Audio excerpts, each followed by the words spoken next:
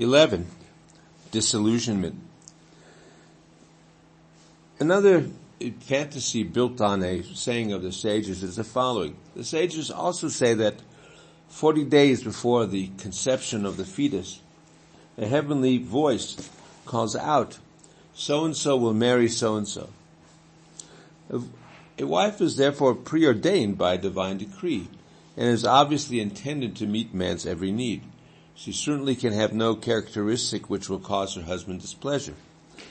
For do not the sages say, Isha kshera osad ritzon bala, what righteous woman does the will of her husband? And does not the Rambam write that a wife should treat her husband as a lord?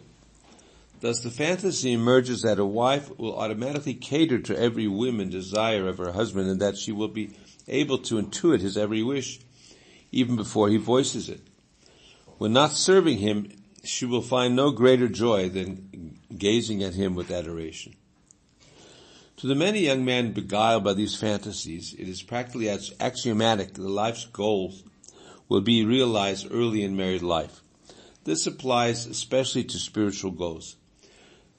Through the husband's conversation with his wife on their dates and through discussions with others, he has ascertained beyond any doubt that her greatest desire is to live according to the ideals of Judaism. He is buoyantly confident that their future home will be a bastion of learning, kindness, sanctity, and mutual devotion. The speeches at the wedding and the week-long Sheva Bracha celebrations add the finishing touches to this tapestry of expectations. The bride is compared to the greatest woman in Jewish history. Her character is flawless, her good heart is unequaled. He will become a latter-day Rebbe Akiva, who achieves greatness in Torah by virtue of his wife's devotion to his learning. Unfortunately, the fantasies are short-lived. Slowly but inevitably, the shocking truth sets in. The physical attraction begins to lose its initial excitement. The wife who no longer preens herself and wears a different dress for every meeting appears somewhat less attractive. Her attitude towards him has changed for the worse, probably as a result of her being able to see him daily from close up. Her admiration has grown thinner. She no longer accepts his opinions uncritically, and often even claims to know better than he.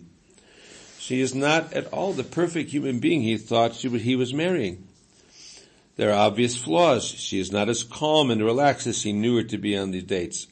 She can be shrill and panicky. She can be stubborn and illogical. Especially disturbing is the absence of that surge of accomplishment and wisdom which he had expected to materialize once the fetters of bachelorhood were cast off. Worst of all, he sometimes feels lonely. He cannot share so much of life with her. She does not appreciate his words of Torah necessarily. She does not accept his opinions. She does not grasp his jokes. She does not like the same music. She has different tastes in clothing and in home furnishing. He often wishes he was single again and in the company of his old friends. He had it much better then. There were no bills to be paid, far fewer distractions, no wife who needed constant attention, no decisions weighing on his mind. As his fantasies dissipate, terrifying questions begin to insinuate themselves into his mind. Is she really the right one? If overcoming loneliness is what marriage is all about, why is he so lonely? Can she be the preordained wife of 40 days before conception if he still has problems?